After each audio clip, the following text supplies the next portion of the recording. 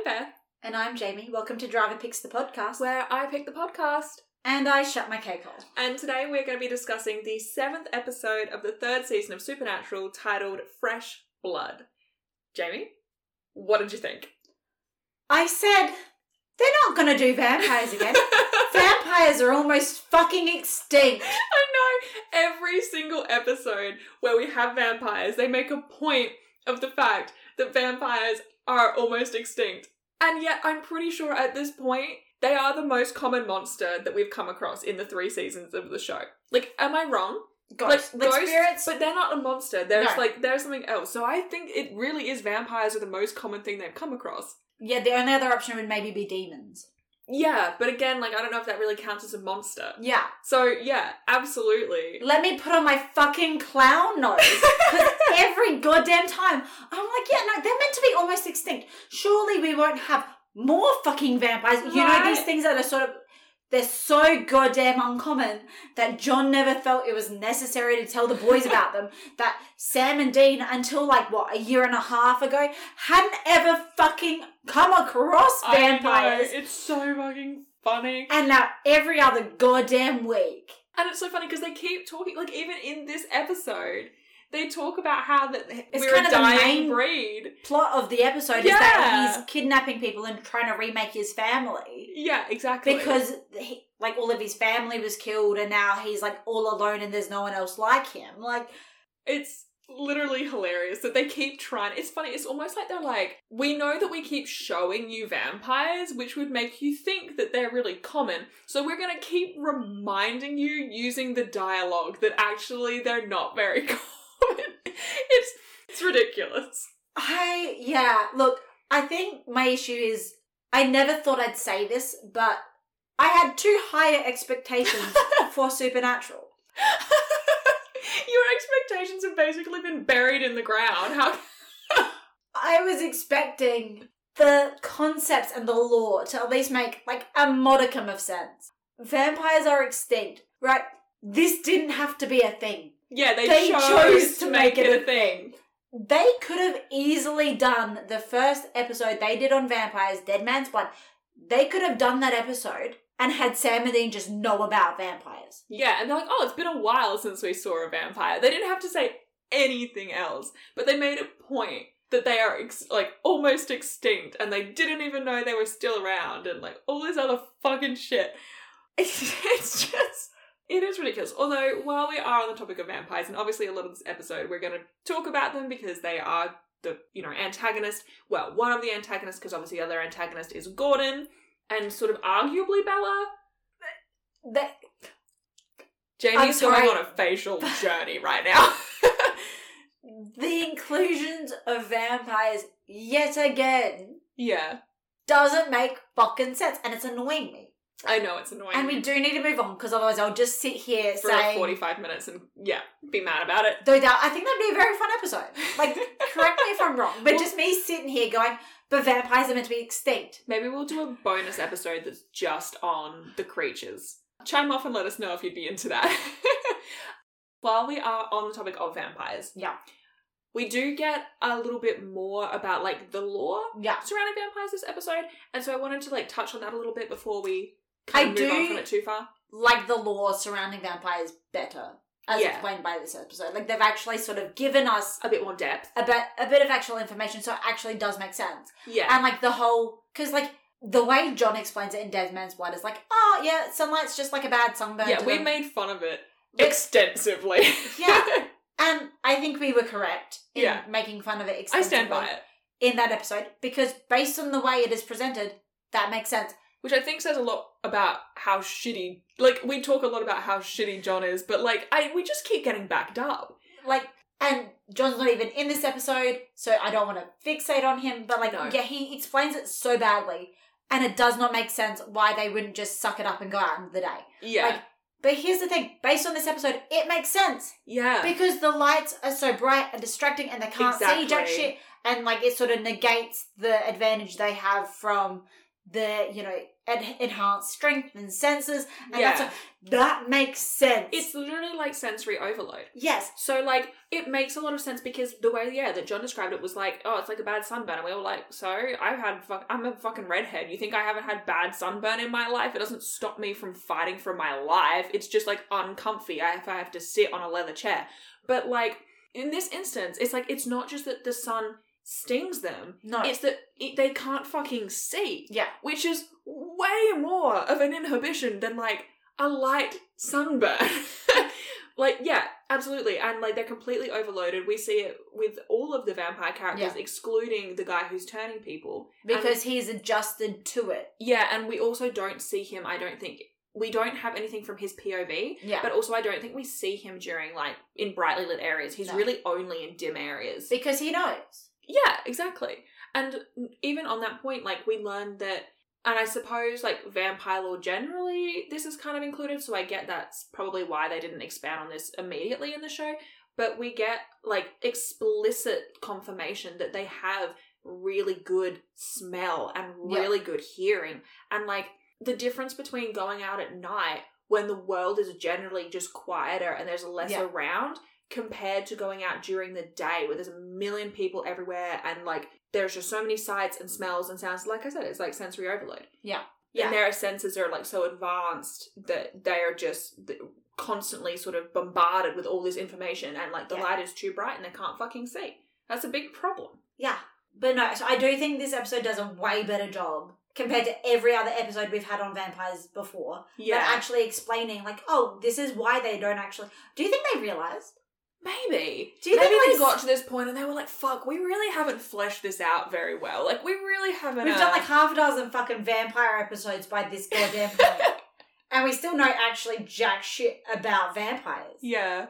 And I think I mentioned at the end of last episode, but the second half of this season really is just, like, some really... The writing team slaps. So, like, this was a Sarah Gamble episode. It was directed by Kim Manners. And actually, I want to quickly note, like, the direction in this episode. I really liked it. Yeah. I thought, like, especially, like, having the, like, POVs of the vampires and stuff and, like, the way that was shot. Like, the scene where Gordon is just, like, fixating on that, like, pocket watch, I thought was, like, really good. It really got the point across. It felt very, like... I really like the fight scenes in this episode too. And that's rare for you. Yeah. Usually normally I'm a big fan of the choreography, but I hate the sound effects. Yeah. I think the sound effects here were a good choice. I'm going to say something a little different, a little refreshing, because Gordon has advanced strength. It makes sense that every time he hits something, it sounds fucking severe because he's a vampire. It's meant to sound severe. My issue is when it's just two fucking regular ass humans, you know, and it's over exaggerated to the extreme. Yeah. It makes sense here. You know, like the cohesion of the story here was actually generally pretty good. And I think this episode does a really fantastic job of asking that question of, we have this character whose morality is all vampires are evil and they must die. Yeah. And then they turn him into a vampire to see what... Yeah, and what is interesting is that his opinion stays the same. Yeah.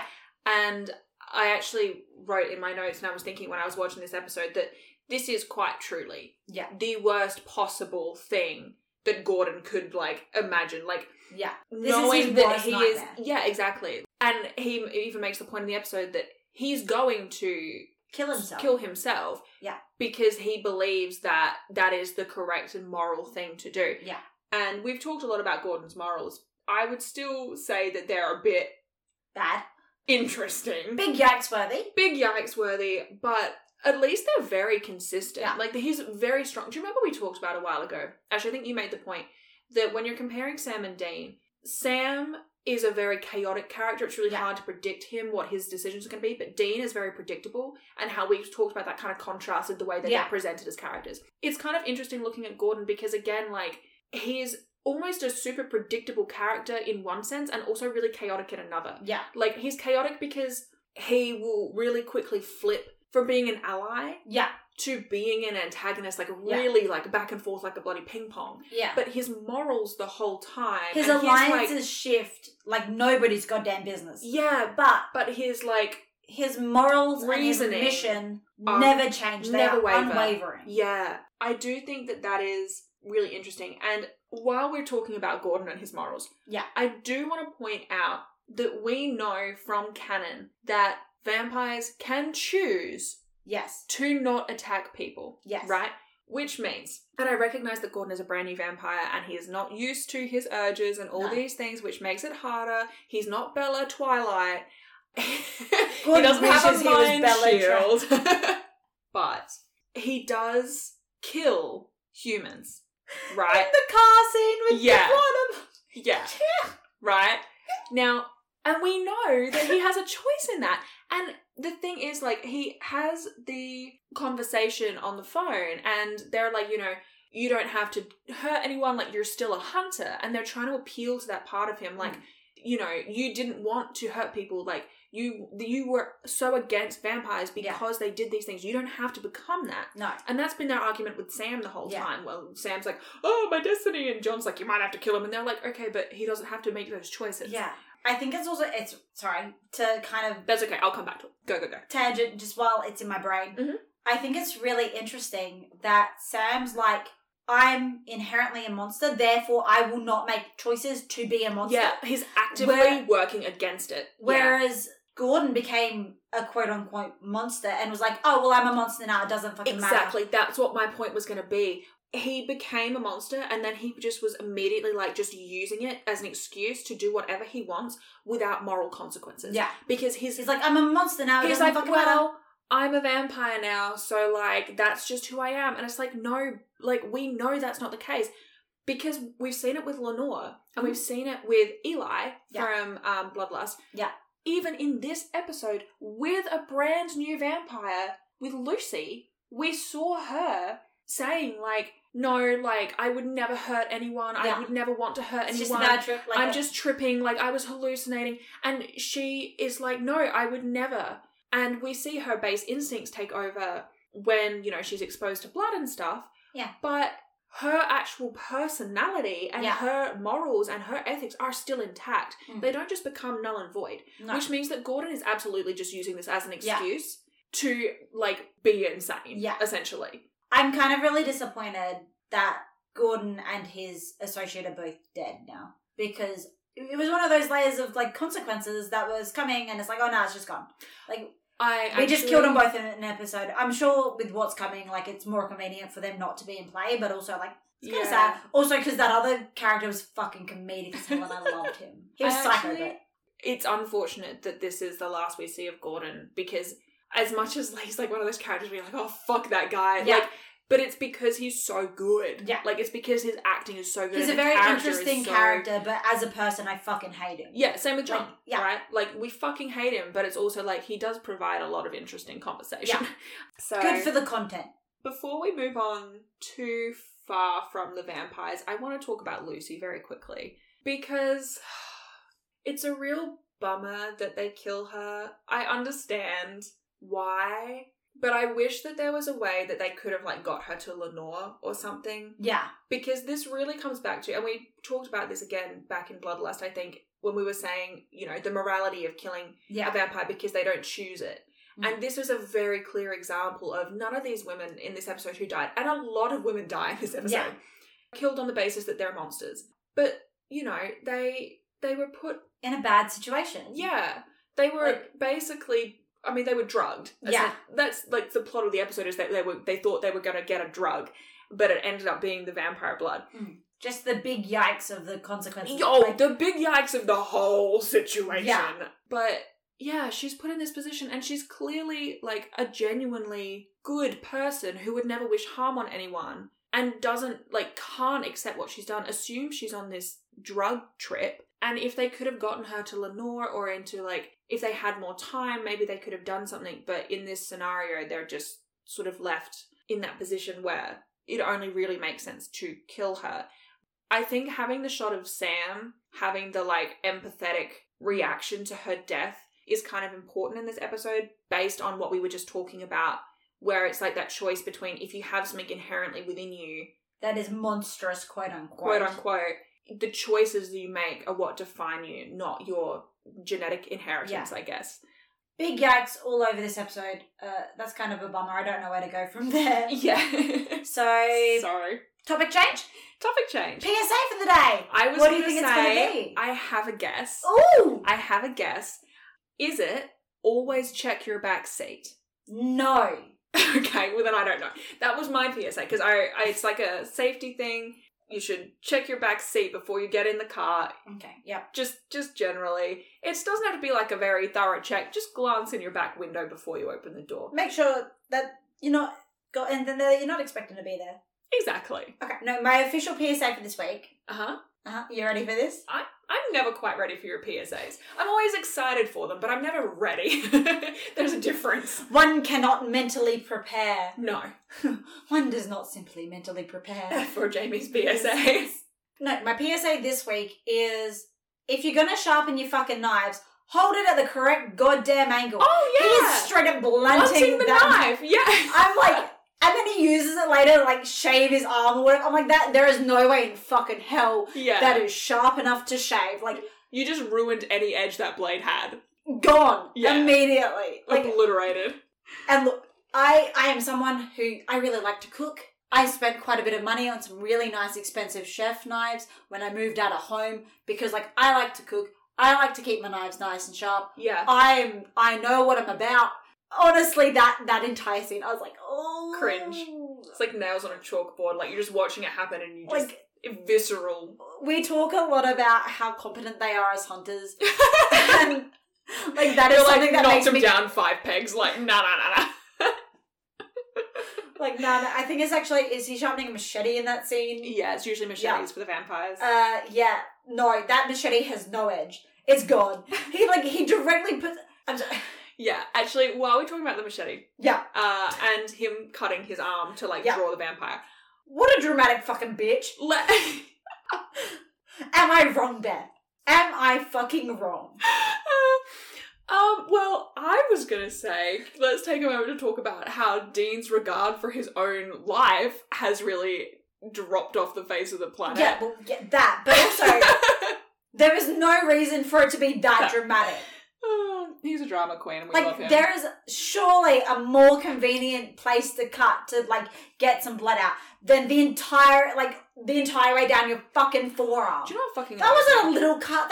I know. Do you know what annoys me in this show? They do it all the fucking time. Every time they need blood or something for, like, a spell or a sigil or anything. Do you know what they always cut? Palm of the hand? Palm of the fucking hand. I'm like, that is the most inconvenient. You need to use that for stuff. Like, at least cut the back of your hand. At least cut, like, I don't know, put a little slice just above your elbow. Because you're not using that for shit. But the palm of your hand, that is the dumbest fucking place.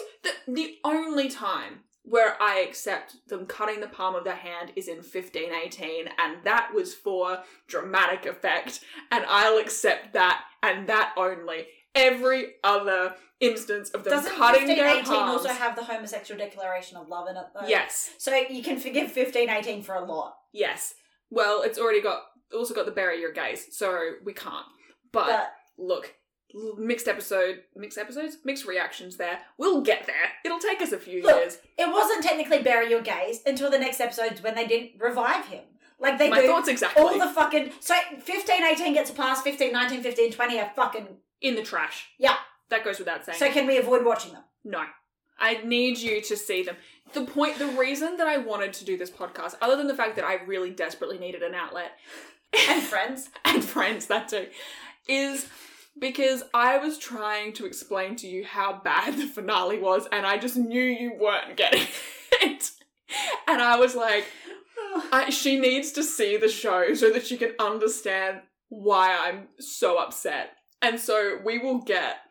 we do the maths, it'll take us like 6 years or something to get to the end of season 15, and then you'll know. It's just we talk about the Sarah Gamble long con. Yeah. This is Bethany's long con. It's like, Jamie, you're my friend and I love you, but I do want you to suffer. That was evident from the pilot.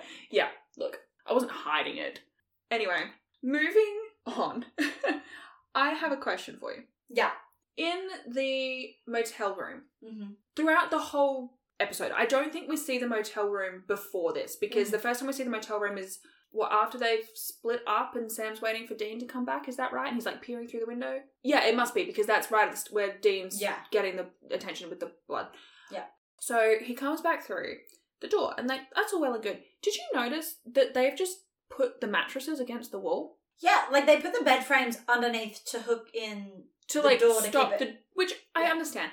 The mattresses I assume is to protect them from anything coming through the window. Yeah. Which I get. But did you see how many mattresses there were? There were 3. How many beds does that room have? 2.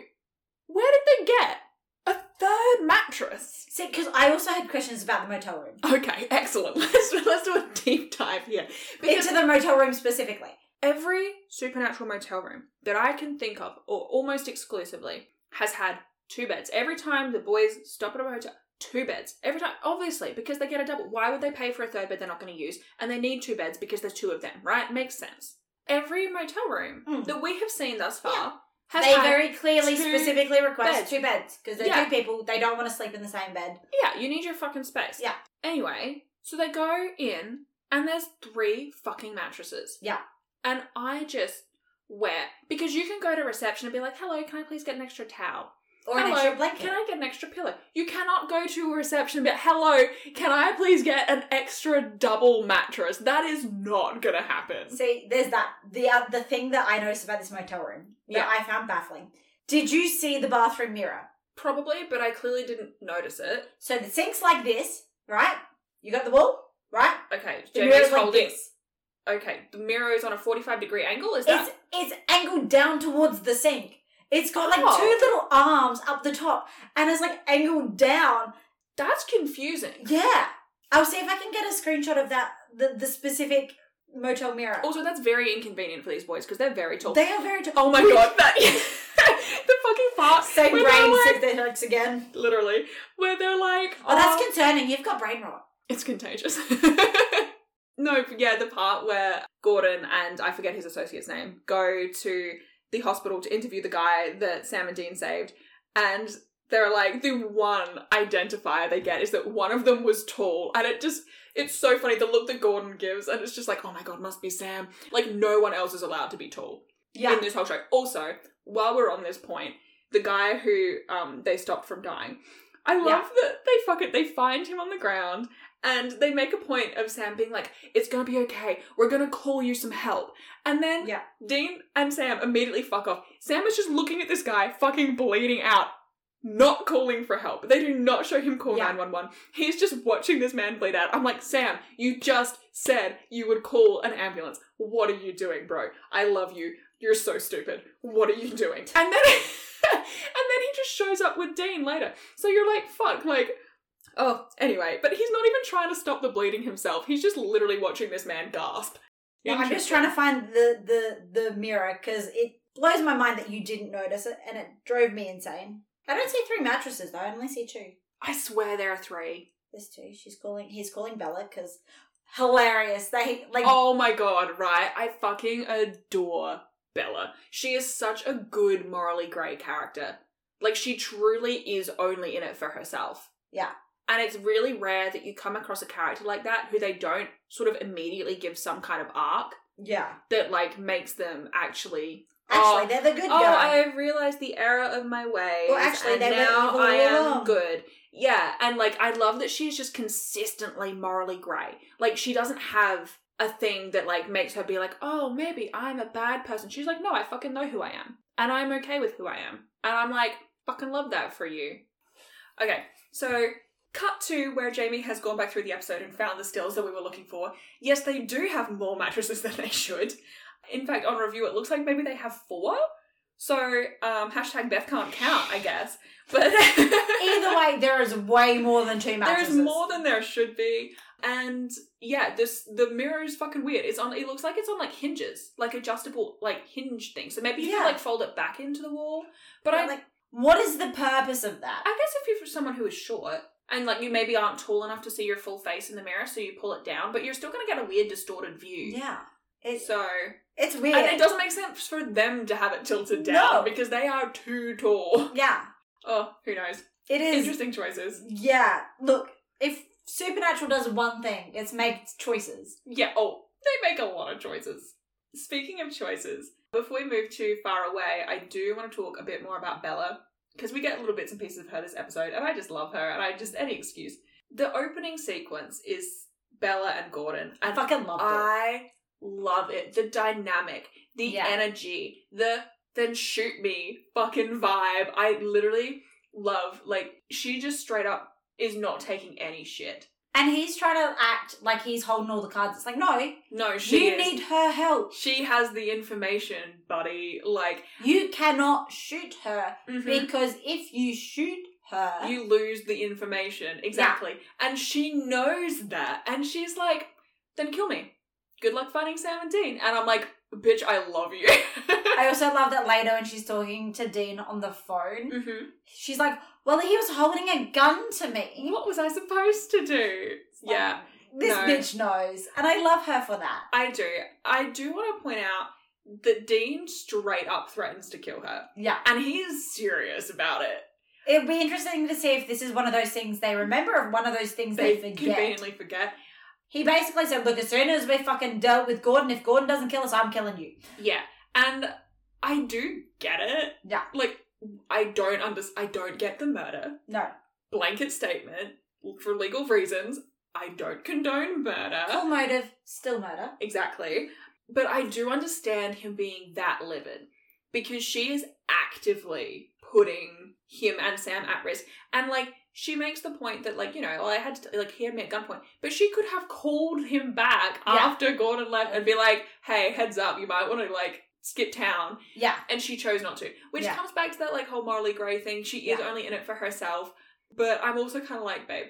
Especially considering don't burn your bridges. She didn't leave on bad terms necessarily last time. Like, so I'm kind of like, I feel like she's too smart to make that decision. So I'm kind of like, I wish that they hadn't had her choose to do that. Because I'm like, well, she's not...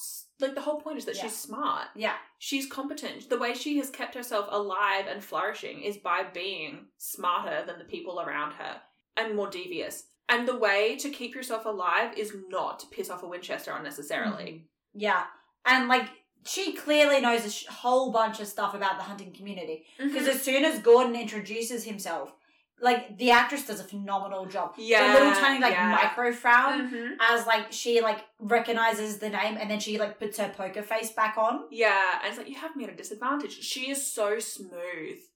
Like, and, like, leaning into the car, like, she's just fixing whatever, like, her bag or whatever she's put in there. Yeah. And then he's, like, looking for it because she's looking for the gun. But, like, you wouldn't know. No. Like, she's so fucking good at what she does. It just seems silly that she would be so, like, flippant about pissing off Sam and Dean, who, like, are sort of her reluctant allies at this point. Like, they've sort of worked together, sort of, a couple of times now.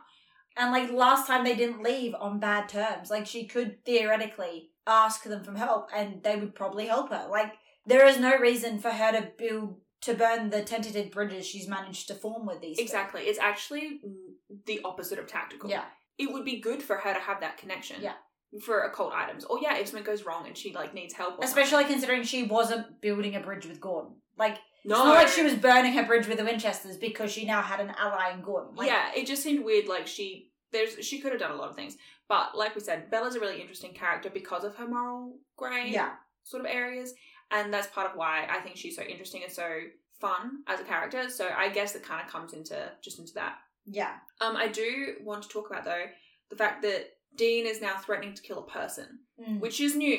And then later in the episode, or not that much later, but like a minute later, they're like, also, we have to kill Gordon. And Sam's like, yep, I pretty much already came to that conclusion myself. And Dean was like, what did he say? He goes, oh, I was expecting you to do, no, we can't. He's human. It's wrong, thing. And Sam's like, no, he's, like, we've given him enough opportunities. And at this point, he's not really leaving us an option. Yeah. And I thought that was very interesting because up until this point, they've had a very staunch, we don't kill people kind of rule. Hunting people, saving things. The family business. Yeah. Yeah, and so now that they're both kind of like, now are very sort of flippantly talking about, we've kind of come to the conclusion that we have to just murder this person. Yeah. Or these two people. And like I said, I do understand the logic for both of the killings. It's not like they're like, oh, we're just going to kill anyone. I understand Dean wanting to kill Bella, however, I think it's a bad idea. I also don't think that he is genuinely gonna kill Bella. No, I think he would stop at the last minute, Yeah. but he would do enough to scare her, I Yeah. think is the point. I think he's very much sort of like, oh, I want to kill her and I'm going to threaten her because I want to kill her. But also I don't think he's ever going to cross that line unless, like Gordon, it became sort of She like... put him in a position where it was like, well, unless I kill you, you're going to kill me. So, Yeah. or in this case, Sam. Yeah. It is interesting, though, I find that, like, the show, they didn't let anyone kill Gordon until he was a monster. Yeah. Like, and arguably, as a human, he was a already monster. a monster. Hence his whole, oh, I'm a monster now, I can do whatever the fuck I want. It's justified because I'm a monster. Yeah, exactly. So I do think it's interesting that they were like, we'll wait until he is actually physically a vampire until they can kill him. Yeah. Anywho, I also want to very quickly talk about while we're still sort of talking about Bella and Gordon, the quote where she's like, what do you want with the Winchesters or whatever? And he goes, Sam Winchester's the Antichrist. And he just says it so bluntly, and it's so funny, because you just think about Sam as a character. Like, if you just think to, like, Bad Day at Black Rock, and him just, like, fumbling around and be like, I'm so sorry, like, every time he bumps into someone, and then it's just like, oh yeah, that's the fucking Antichrist. I'm pretty sure at some So point funny. there is, like, literally the Antichrist, though, and I don't think it's Sam.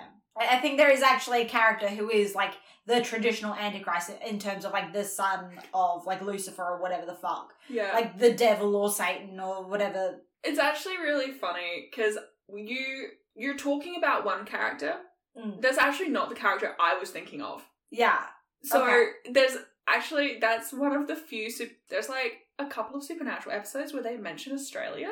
And the episode that I'm thinking of, I'm pretty sure at the end, like the, like Victim of the Week kind of situation, I'm pretty sure they moved to Australia. Like, I'm pretty sure they go to Australia at the end, and it's like them, like, getting away from everything. They're like, oh, I'll just go to Australia. That's far enough away.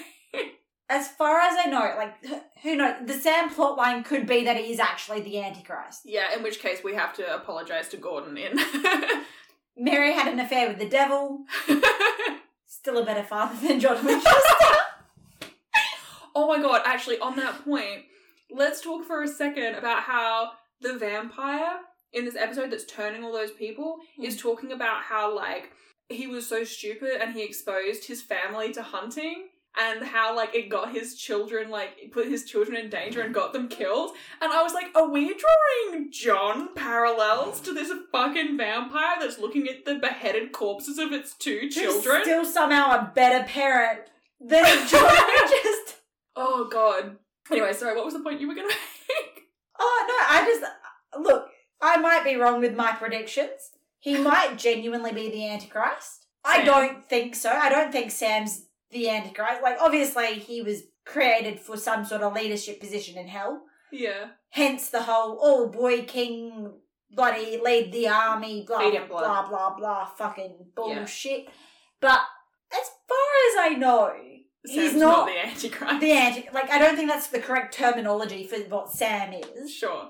Because as far as I know, Antichrist has very specific connotations of, like, literally has to be the child of the devil. I don't actually know specifically. The Antichrist 9 is times very- out of 10, anytime I've seen Antichrist used, it is, like, literally, like, the child of. Satan kind of Yeah. thing. Okay.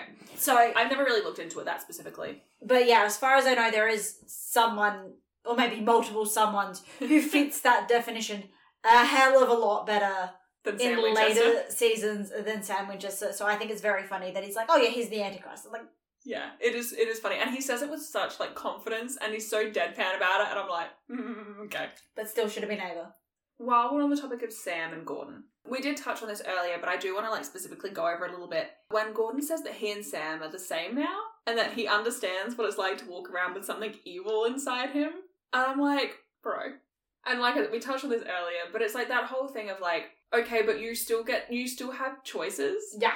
Like, you can still choose Yeah. to not murder.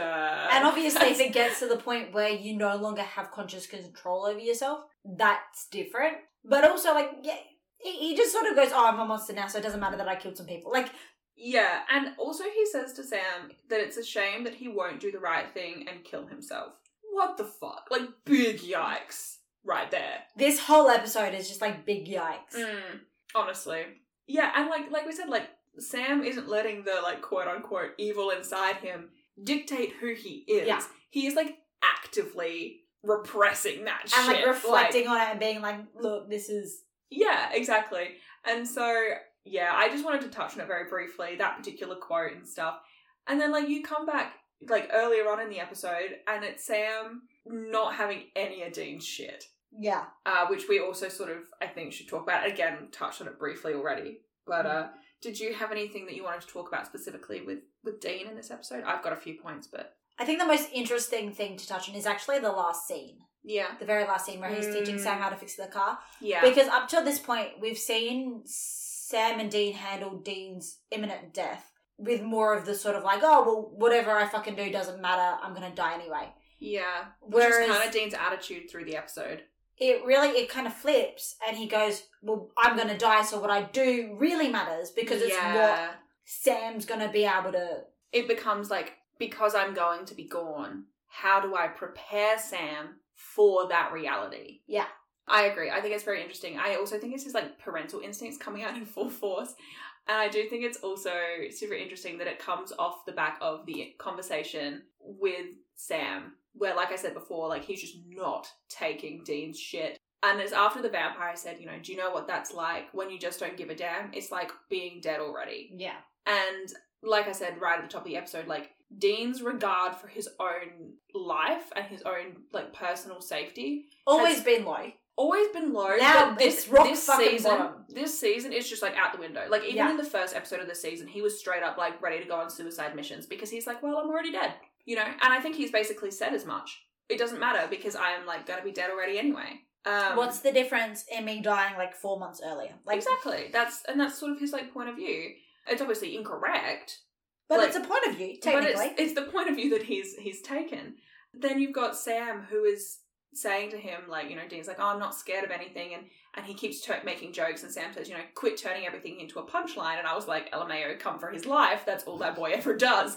But, yeah, Sam says, you know, I've been looking up to you since I was 4, I've always been trying to be like my big brother, and this is exactly how you act when you're terrified. So don't fucking tell me you're not scared, don't try and tell me that you're okay, I fucking know that you're not. Yeah, and then that sort of translating into Dean at the end of the episode sort of being like, okay, Sam actually needs me to prepare him for a life without me, rather than trying to sort of put off talking about the inevitable. Yeah. Oh, I do want to talk about when they're talking to... Is Lucy the first one who's a vampire and she gets out and she starts... Yes. And she's like, oh yeah, I was approached by this guy at a bar. He was like kind of old. Like 30. Yeah. Fucking hilarious.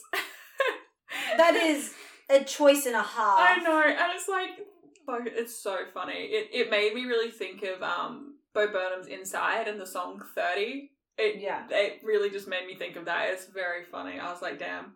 Basically ancient. I also noticed that they specifically called it a talking board, not a Ouija board. Yeah, because of, like, copyright and stuff. Yeah. I also wanted to quickly talk about when Gordon has lured them to the warehouse and they're running with the girl that he has turned into a vampire, and they get separated by a roller door. Yeah. Now, they try kicking the roller door. At no point do either of them try lifting the fucking roller door. And I'm like, guys, I love you. You're a bit fucking fake. That's not how roller doors work. You have to lift them. They go up and down. They don't go in and out. Like, I don't know what they were fucking thinking. They were certainly making some interesting choices there. Look, I have a couple of logistics questions about this episode. Oh, I love when you have logistics questions. They're always fun. Okay, so they barricade themselves in the motel room. They crush their phones, remove their scent, etc. Mm-hmm. And then Gordon calls them on the new phone number, right? Yeah. And is like, oh, well, your scent was all over the phone store. I'm like, did you smell the number? Like, how do phone stores work in the US? Because in Australia, just because you were in a phone store, A, doesn't mean you bought a phone. Yeah. B, there are fucking privacy laws that mean that you can't just go up to, like, the counter or whatever and be like, oh, hi, the guys who were just in here, one was really tall. You understand my point? Yeah. Like, it's like, how the fuck did he get the number? Like I said, did he smell it out? Is he just in there, like, smells like O44? Like, it makes no sense. Like, logistically, how does he get the phone number? I can't tell you. I have no answer. I'm really sorry. Like, because the reason he gives is that he could smell them in the phone store. That means jack fucking shit. Yeah. I think it's so funny. Like wow, walking you around, know like, they got new phones. That's it. Yeah. Can you imagine can you imagine you're working at, like, Telstra or, like, Optus, and some fucking dude comes in looking high out of his mind and he's just sniffing? I would call security, I think. Many choices were made here. Sarah Gamble, we usually are a fan of your writing. This episode, we have some questions.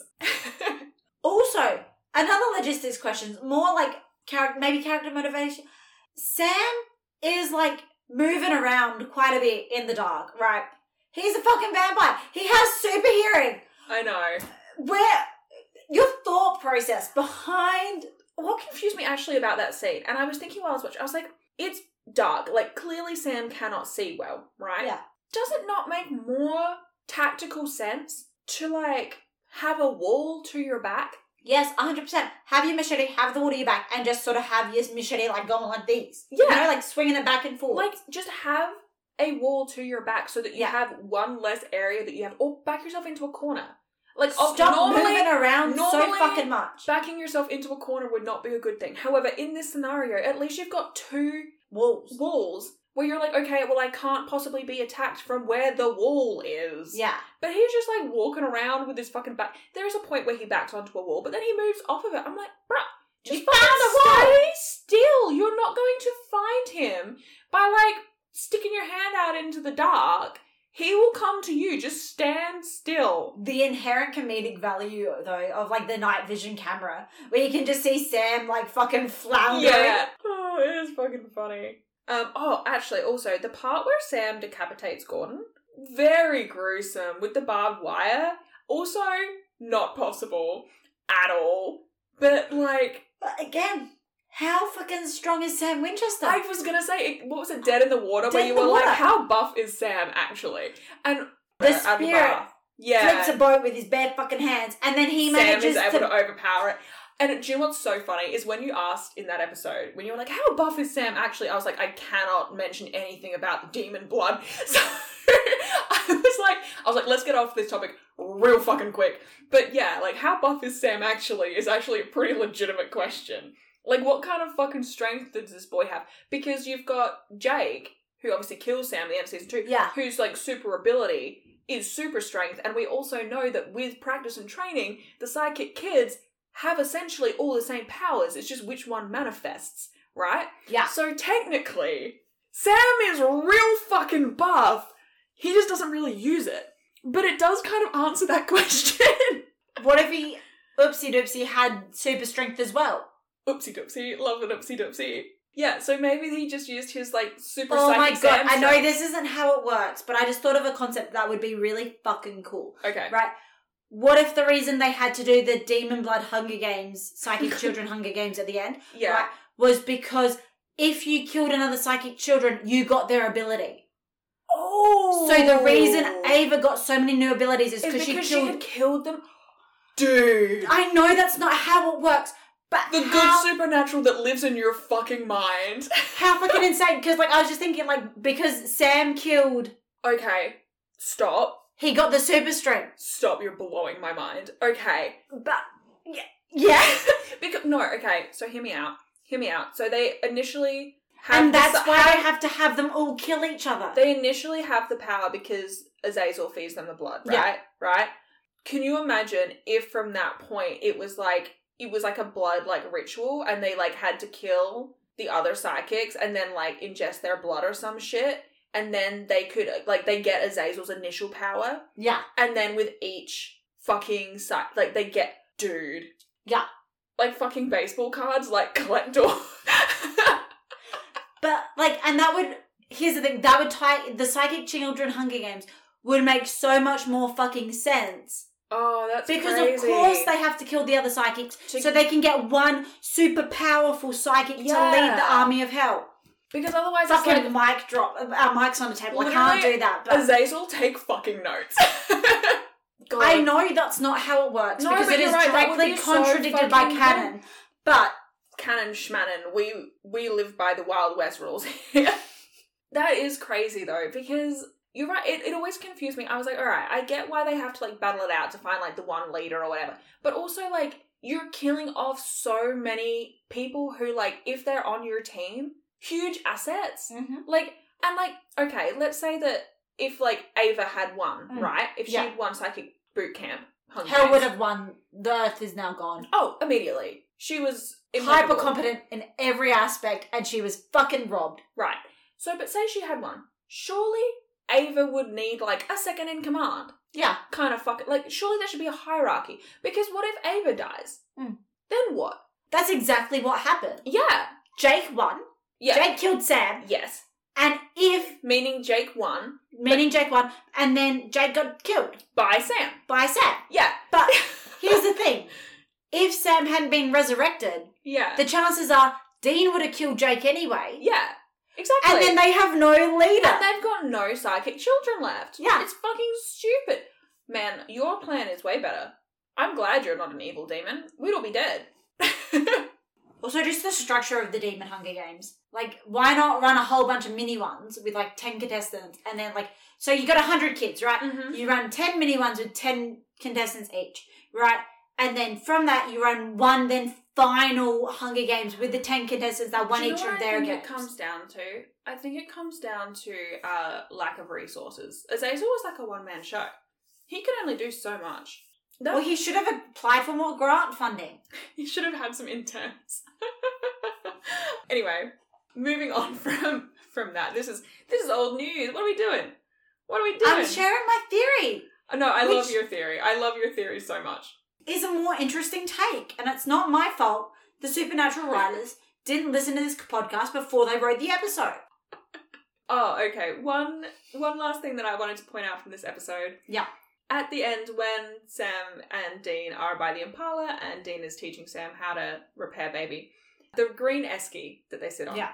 that prop, it's not important, but it does hang around forever. It's just one of the, like... And, So and they're too broke to buy a new X ski. yeah. Okay. No, but they just have it forever, and, like, it's so funny. Like, sometimes it's got beer in it, sometimes it's got green smoothies that Sam's made in it, sometimes it's got a decapitated head in it. Like, it's just... They're not kind of squeamish there. about mixing their food and their monsters. Yeah, it's just kind of there, and, like, you get to see it every now and again, and it's always kind of fun to see what's inside this time. And, you know, this time it's a seat as well. Like, so that green esky is just, like, it's kind of like their guns, or, like, any of those, like, long, or, like, Ruby's demon knife. Yeah. Like, it's just that kind of prop that just hangs around a long time, Yeah. or, like, Dean's necklace. You get so familiar with it. It's not important at all, but it's just kind of, it's when you see it, you're like, oh, it's that little green esky, you know? So it shows up every now and again, and it's like, oh, there it is. They've still got it. They didn't get a new one. Love that for them. The inherent tragedy of getting a new esky. Or as the New Zealanders would say, a chili bin. They call it a chili bin? As far as I know, they call it a chili bin. Oh, that's This might so just be like cute. a classic internet misinformation thing. Oh, yeah. But I've seen it like mentioned multiple times that they call eskies chili bins. I'm going to actually Google it just to make sure. I hope that's the case, because I fucking love that. Informal, a portable insulated container with provision for packing food and drink and ice. Yeah, an esky is a chili bin. Aww. That's what they call it. That's a bit fucking They might cute. call it other things as well, but it's definitely like a slang for... I love that. Or the Americans call it a cooler.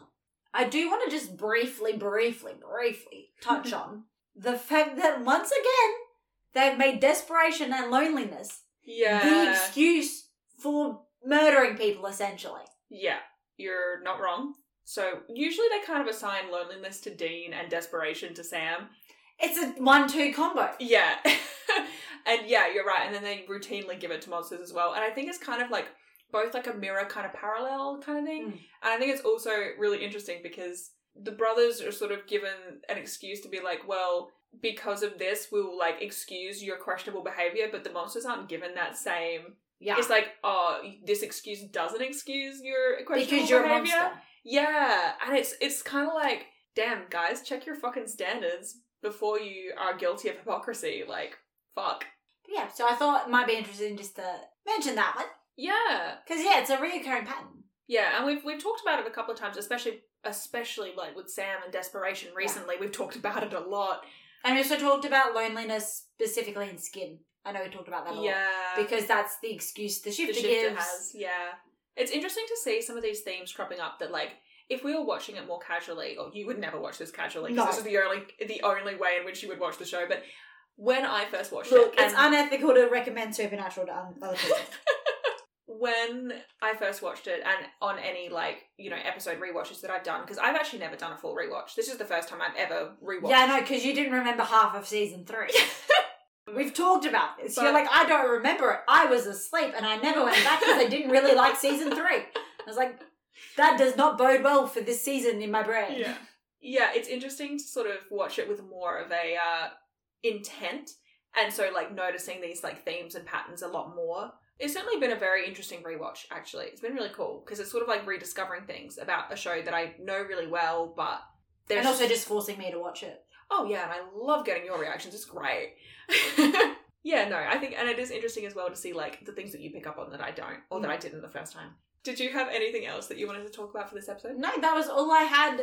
So, in that case, how would you rate out of 5 this episode of Supernatural? I'm going to give this episode a 3 out of 5. A 3 out of 5. Very interesting episode, I think, is probably a good way to describe it. Yeah. But I didn't find it particularly enjoyable. A lot happens. Yeah. And we obviously have, like, Gordon's arc being wrapped up, which is pretty significant. It's also very heavy, this episode. And it also feels very, it definitely feels like they were designing that character to have a much longer arc. And it just feels kind of incomplete. Yeah, which is, it's unfortunate, but obviously, like, that's just the realities of the industry sometimes, I guess. Like, they can't have everything that they want to have. Yeah, no, okay, I stand by the 3. I think I agree. You know, it's a good episode. There's nothing inherently, like... It's not bad. I'm not... Yeah, it's just... It's important to note that, a 3 in my brain is not a bad episode. Anything 2.5 or below is a bad episode. Yeah. It was fine. But there wasn't anything particularly stand out. It wasn't outstanding. Yeah. Yeah. I agree. And it's a pretty heavy episode, which I think doesn't help. No. Because a lot of the time when Supernatural is, like, really, really enjoyable, like, outright enjoyable to watch, it comes from either the most emotional episodes or the funniest episodes. Yeah. And these episodes where they're very sort of lore heavy, while they're good, do tend to be a little less, like, entertaining, as it were. Anywho, the next episode is titled A Very Supernatural Christmas. Do you have any thoughts, feelings, predictions, fears about that?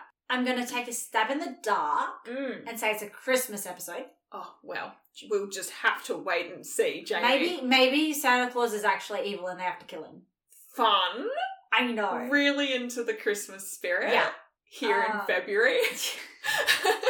Look, one way or the other, I think it's going to be a fun episode. Yeah. Because I have seen it on lists of the weirdest Supernatural episodes of all time. Oh, fun. Okay. Yeah. Looking forward to that. Also, next week, special guest. We do have a special guest, so we are going to be joined next week by KJ from Supernatural Opinions.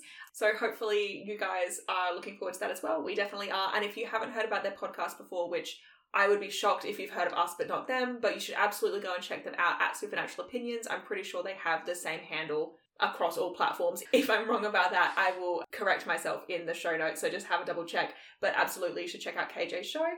Okie dokie, so that brings us to the end of our episode, but if you would like to interact with us any more, then you can always hit us up on our socials. You can find Jamie over on Twitter at DriverPicksPod, and I feel like it would be super fun. Have you ever heard of that thing where it's like, describe a movie plot but do it badly? I feel like we could do something similar, but just with describing Sam and Dean. I mean, Sam's tall. Sam's tall, and that is the only thing we need to know.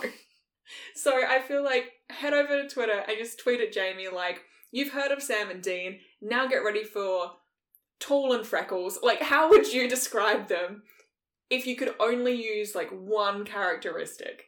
I think Beth's a little more like character analysis based though. So send her how you describe them emotionally. Oh my god, yes. So you can find her on Tumblr at Driver Picks the Podcast. I'm thinking like fucking desperate and repressed. That's personally how I do it. Do you agree? Do you disagree?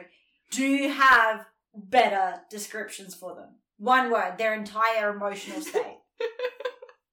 I can't leave this in, but gutted and redacted. Anyway, that sounds hilarious. So yeah, feel free to hit us up. And if you have any other things that you wanted to chat about, about this episode, about any of the episodes we've already covered, you can always feel free to hit us up about those as well. Like we said, Twitter at DriverPicsPod and Tumblr at DriverPics the podcast. And hopefully we'll have you back again next week for our episode with KJ.